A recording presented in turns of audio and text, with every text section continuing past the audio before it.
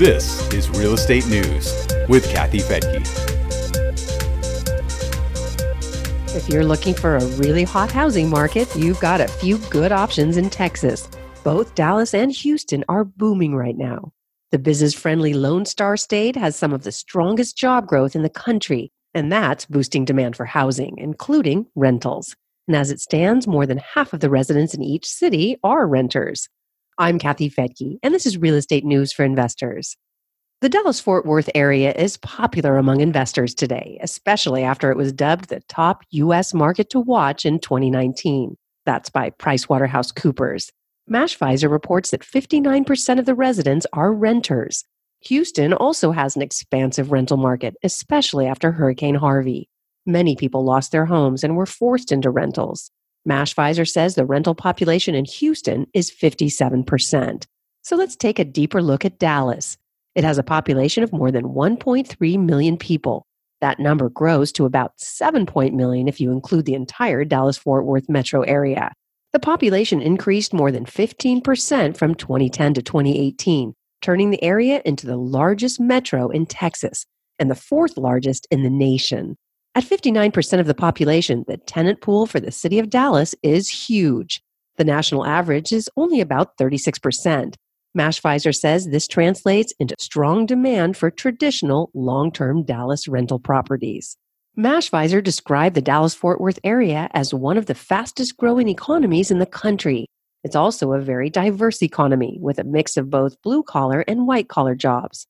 Top industries include healthcare, banking, commerce, information technology, telecommunications, energy, transportation, and defense. About 43% of the state's high-tech workers are in Dallas. The city's also home to some 19 Fortune 500 companies. The job growth rate is about 3.2%, or about double the national rate, and the unemployment rate is extremely low at 3.1%. Now let's take a look at Houston. Houston has a bigger population than Dallas at about 2.3 million people. But if you expand that to the entire metro area, it's actually slightly smaller. The metro population grew almost 16% from 2010 to 2018.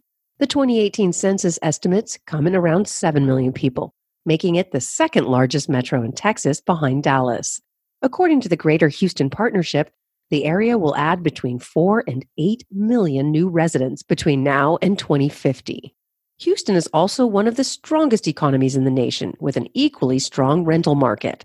The local economy was built on the oil and gas industry, which has been lagging, but the area has expanded into other industries such as healthcare, biomedical research, and aerospace.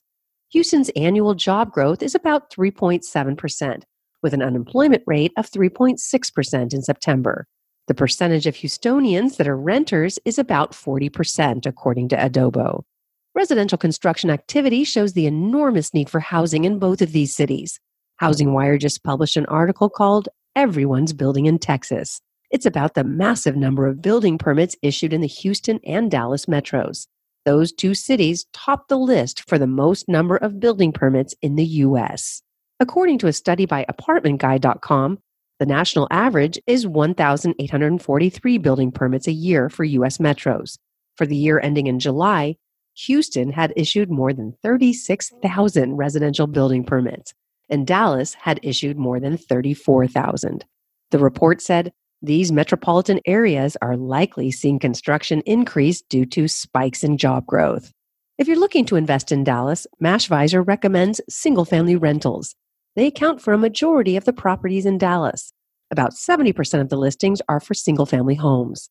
They are also the cheapest per square foot, according to Mashvisor, and they offer the highest return on your investment for both long-term and short-term rental strategies.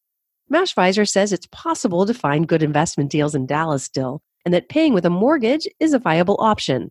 Landlord-tenant law also favors landlords. It's not something that a landlord typically wants to do, but if you have a bad tenant, it's good to know you can evict them without a huge headache. A few of the drawbacks to the Dallas market include a higher than average crime rate. So definitely invest some time in understanding your neighborhood. And if you buy in a higher crime area, which we do not recommend, make sure you put security measures on your rentals. Home prices there are higher than the national average. The Texas property tax is also the sixth highest in the nation at 1.8%. This pushes the Dallas tax rate to about 2.7%. Mashvisor says that rents are also high enough to make the numbers work, though. Properties in Houston have a lower price point than Dallas in general, so that may be appealing for investors looking for single-family rentals. You'll find more details about each of these markets on our website at newsforinvestors.com. We'll also have property teams from both of these metros at our next live event, along with property teams from Jacksonville and Tampa, Florida, two other areas that are growing very rapidly.